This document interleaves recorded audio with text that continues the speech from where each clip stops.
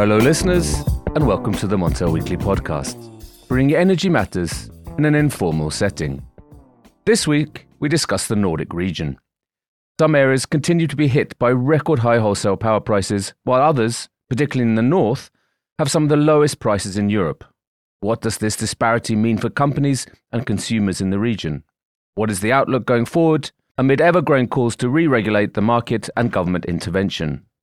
Joining me, Richard Sverrisson, to talk about the most pressing issues in the Nordic energy market are two of the region's most prominent experts.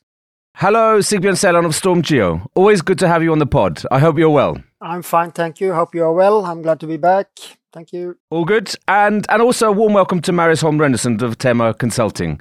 How are you, Marius? I'm good. Thank you very much, Richard. Excellent. Let's start by talking about the war in Ukraine and the wider energy crisis. Has it made a tight supply situation even worse? Yeah, I mean the tragic war in Ukraine definitely creates an additional uncertainty in the power market, and the gas market, of course, is extremely important for the price development we see across Europe. What's happening with the gas flows from Russia going forward would directly impact the power prices, and we see just a few days ago that Gazprom stopped to deliver gas to Ørsted. So I think the uncertainty is there, and it definitely means a lot for power prices the coming months and coming year or two as well. I think we'll return to those areas in particular, the implications and the outlook. But in the Nordic region, little or no power is produced from gas-fired generation, yet it's a key price driver, as you've already said, Marius. So has this led to calls in some Nordic countries to reform the wholesale power market, as there have been, as we've seen in France, Spain, Italy? Sigbjørn, if I can ask you there. No significant changes. You have the household electricity bill is subsidized in Norway and I guess in Sweden as well, due to the extreme high prices. But there is no sort of reform of the electricity market that I would say has served us very well for decades now. So we see obviously unusually high prices, but that's it in a way. That's it. So, because in France and Spain in particular, there have been calls to look at or reform, the marginal module in the wholesale power market, as more and more power is going to be produced from renewables or non-fossil fuel-based stuff. But this is not an issue in the Nordic region then. There are always, voices arguing for such a change. But as I see it, it's not really on the agenda, and I would say it is not really called for either. It's the market. The market works well, serves us well, I would say. So there is no. I wouldn't say there is a broad call for any market reforms. Mm-hmm. Yeah. What's your view here, Marius? What are you hearing out there? No, I mean, I think it's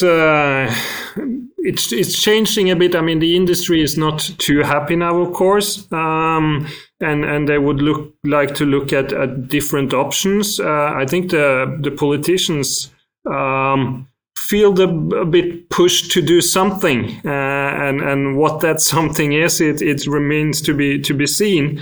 But in Norway we now have the Energy Commission that will work over the coming year, and they have quite a broad mandate to look at different things. But right now I don't foresee any large changes over the coming months or so, as you see, for example, in Spain, where they put a cap on gas prices. Well, how about, you mentioned industry, and then they're struggling. I mean, the Nordic region is home to, very big aluminium producers, steel producers, etc., paper and pulp. Are these companies struggling at the moment? Are they maybe putting pressure on politicians or policymakers? Well, most of the really large aluminium players, large industrial companies do have PPAs and don't feel that price increase directly as we speak. I think it's rather the kind of medium-sized companies that haven't been able to fix their power prices that struggle more with the price development we've seen over the past 6 months or so.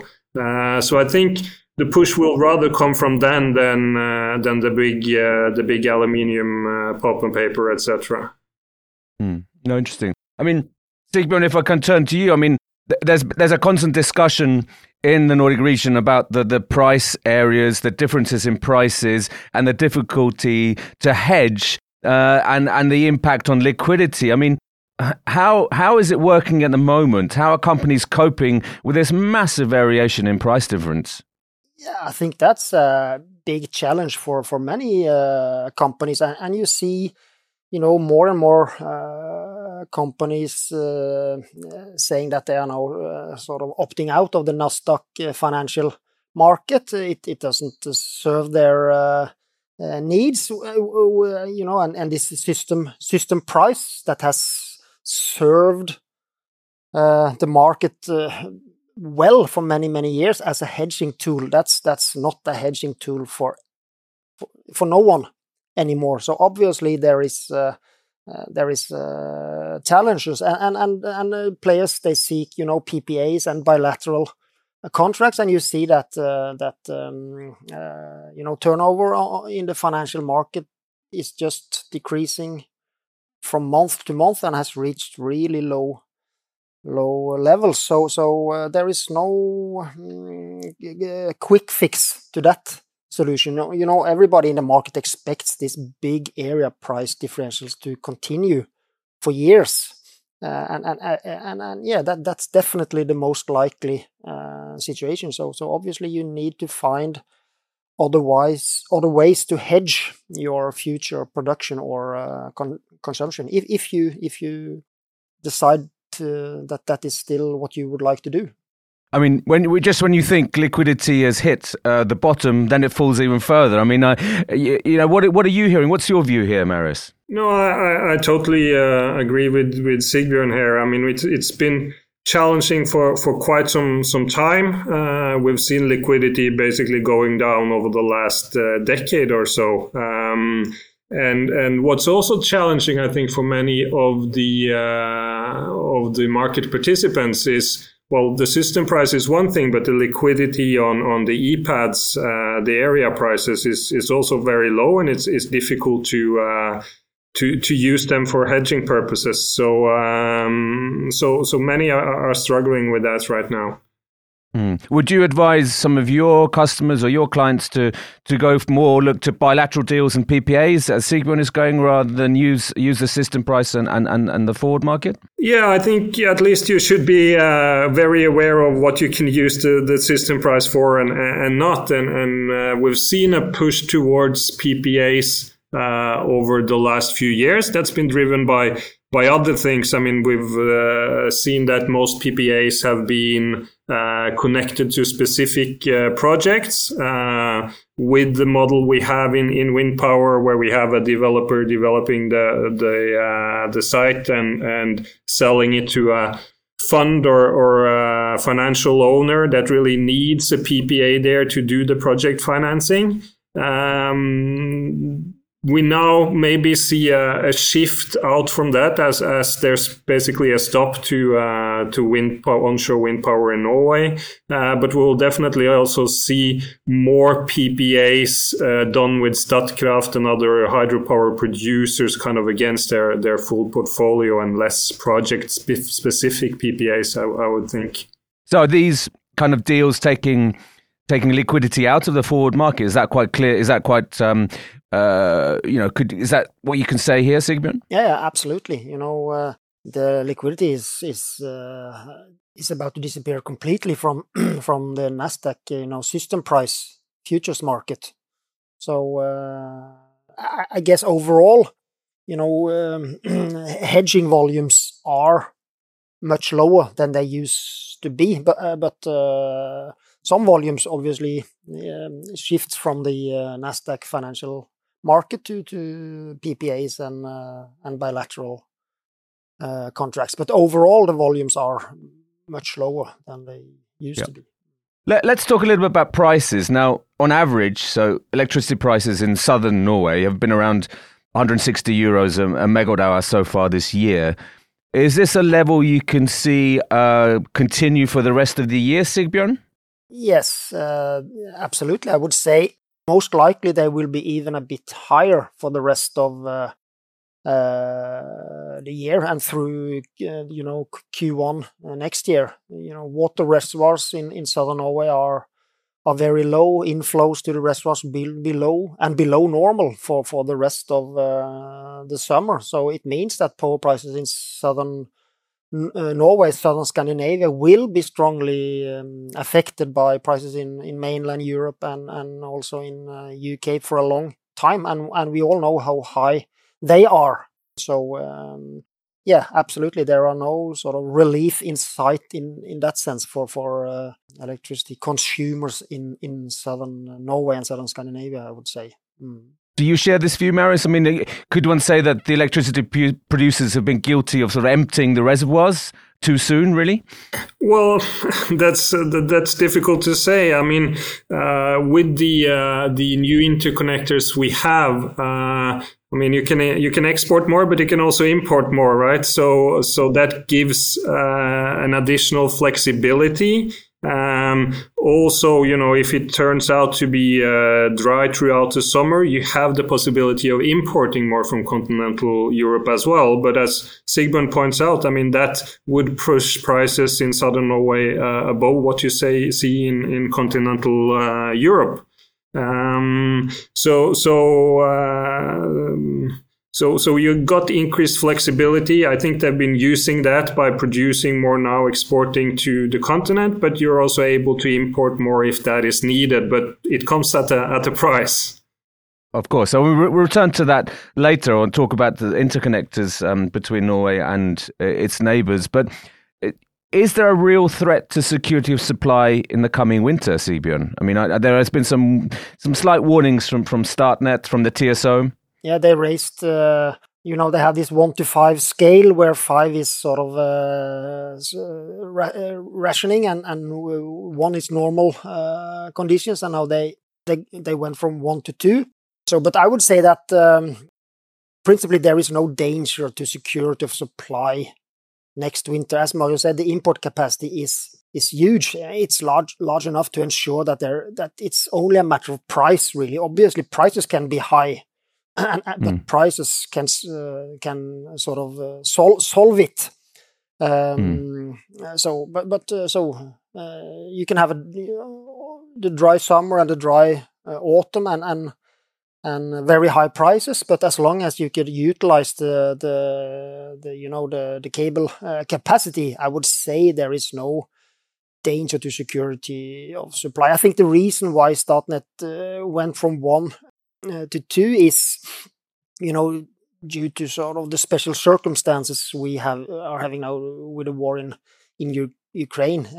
So, if you have this general energy shortage in Europe, it potentially could not be possible to import power from mainland Europe, or at least you cannot say that that's totally out of the question. So, but I would say under normal circumstances, I would say that there is a fairly low probability that there will be problems with security of supply.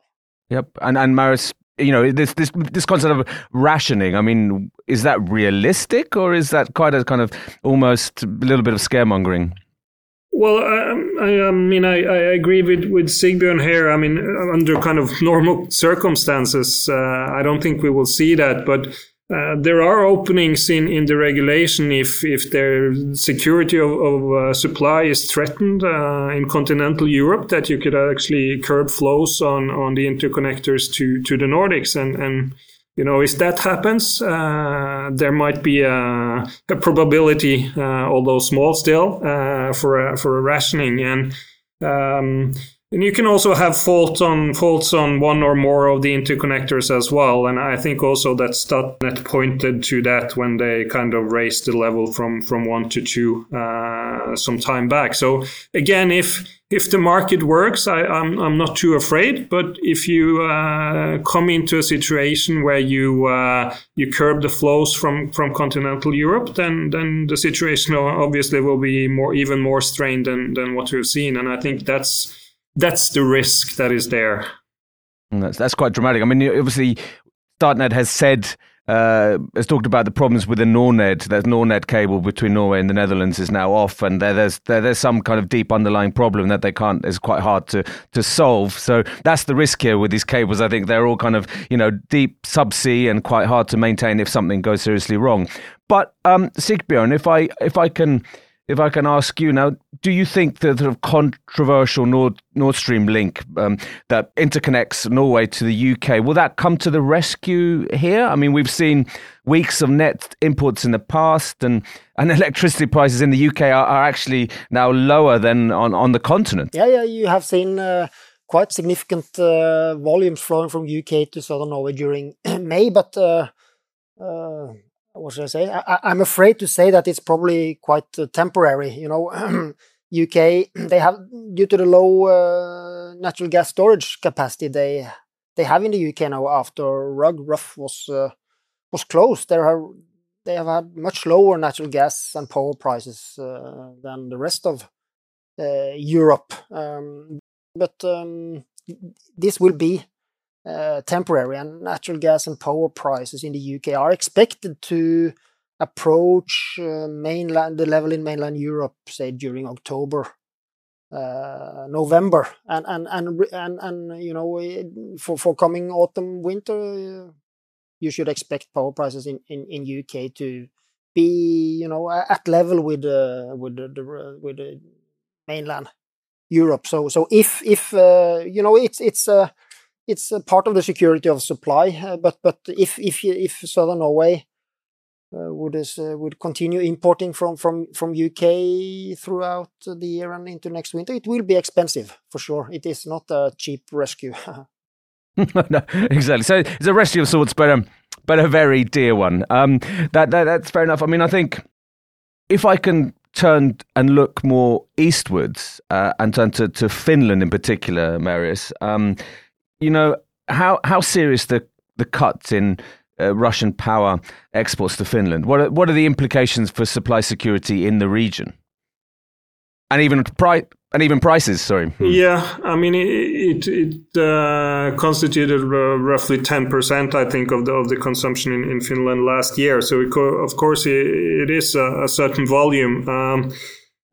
It depends a bit on the Olkiluoto 3 reactor as well. I mean, that's a reactor we always say it's a few months ahead, and it's proven to be again. I mean, we expected it to come in now, and I saw it was postponed until June.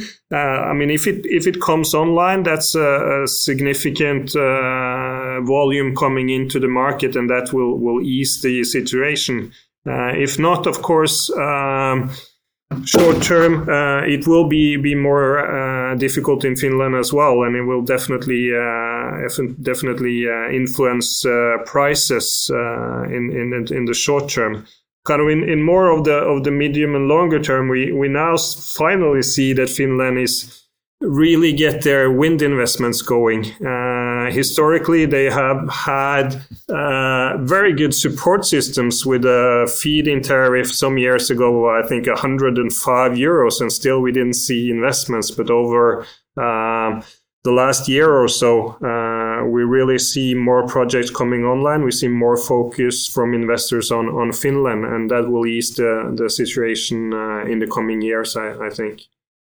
But that's like from 2024, 2025, so a few years down the line. But so Sigbjørn, if I can tell you, what are your expectations for Olkiluoto 3? When do you see it coming back online? Yeah, well, when it comes to power prices in Finland going forward, I would say Olkiluoto 3 is the main thing. It's much more important than the import from Russia. Obviously, it's not a very small thing that the export was halted, but Olkiluoto 3 is the big thing. And as Mario say, it's foolish to say that anything is certain about Olkiluoto 3, which was supposed to be in operation in 2009. Remember that? So, but again today, the 2nd of June, it was a new delay.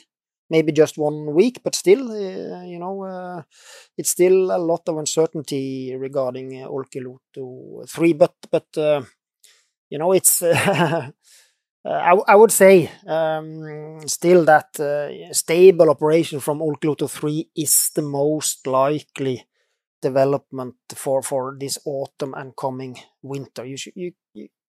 Again, you can never be certain about it, but it looks still to be the most likely situation. And then Finland is okay, or more than that. Finland can.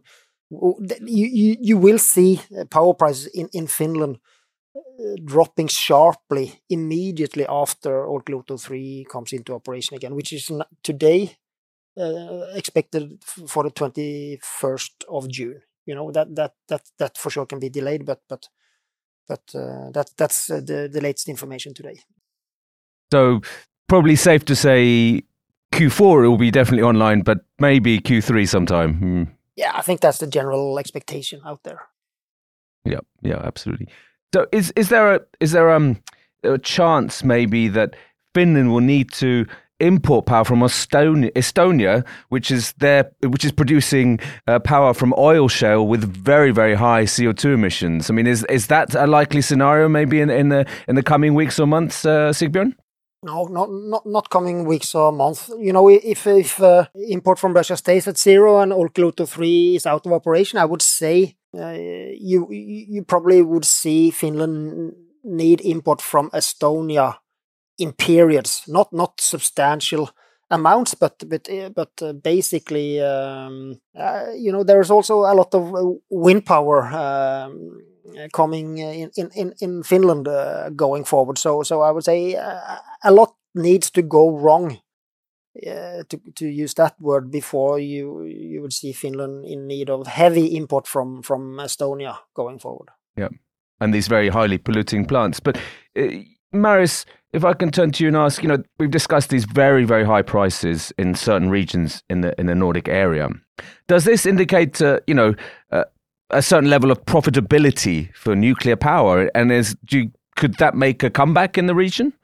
Well, it's difficult to say. I mean, in Finland, you now see the opposite with the reactor that was planned for the late 20s or early 30s were owned by Rosatom partly, and that's now been shelved. We see that all these projects, I mean, Olkiluoto is extreme, but anyway, I mean, all nuclear projects take time to complete. What we've seen in Sweden is that when we've been more talk about those smaller reactors where you can kind of build everything in a factory. I mean, small in nuclear is a couple of 100 megawatts, so it's sizable, but that's more closed system and hence more safe as well and easier to build. So that's an option you can see. Don't foresee that for the coming 10 years or so, but long term could be an option. Because especially given the outlook for demand in the region. So if I can just sort of round up or come to a close here by asking you, Sigbjørn, about, we've talked about the very, very high prices, certainly in southern Norway. But, northern parts of Norway and Sweden have very, very low prices. And what are your expectations here? Will they continue to see the prices around 20 euros a megawatt hour in the coming months and into Q1 next year? Yeah, maybe. 20 is maybe a bit too low, at least when you look into the autumn and winter. But the overall situation is that power prices will remain, or most likely will remain, low in the northern zones for years. The power surplus is big and growing. It's still a lot of wind power coming into operation in northern Sweden the next, say, 18 months. So this power surplus will only grow, and there is still years until you see this increase in transmission capacity from north to south in Sweden. So I would say it's quite clear that prices in the northern zones will remain low for years. And as you mentioned, consumption and slowly but surely you will see consumption growth sort of eating up the production surplus, but that takes time. So I would say still 3, 4, 5 years with low prices in the northern zones is the most likely situation. Really, Marius, do you share this? I mean, and maybe this could provide a very good signal for industry to relocate, or to the. Yeah, I totally subscribe to that, and I think in our forecast we foresee price differences between northern and southern parts of the Nordics until the late 20s, until we actually get we strengthen the grid from north to south in Sweden, and the same in Norway. Of course, that can also be delayed, and we definitely see that. I don't think we will see relocation of industries, but we will see more new industry locating in the northern part of Norway, in the northern part of Sweden as well. We've seen a lot of projects already. Of course, the uncertainty is large on what, which of these projects will actually be realized and how fast. But I think we will definitely see an growth in demand in the northern zones. Both in Norway, but also in Sweden, where you have the fossil-free steel, for example, that could mean a lot of TVH extra consumption. And with the system we have with price areas, that's the signal it gives and should give, and hence it's wise to locate there at least for now. But you have to have a long-term view as well if you establish a battery factory or a fossil-free steel plants. You are thinking 20, 30, 40 years ahead. Absolutely. So it's very much a tale of two different regions in the Nordic area. So, gentlemen, thank you very much for joining the Montel Weekly podcast this week. Thank you.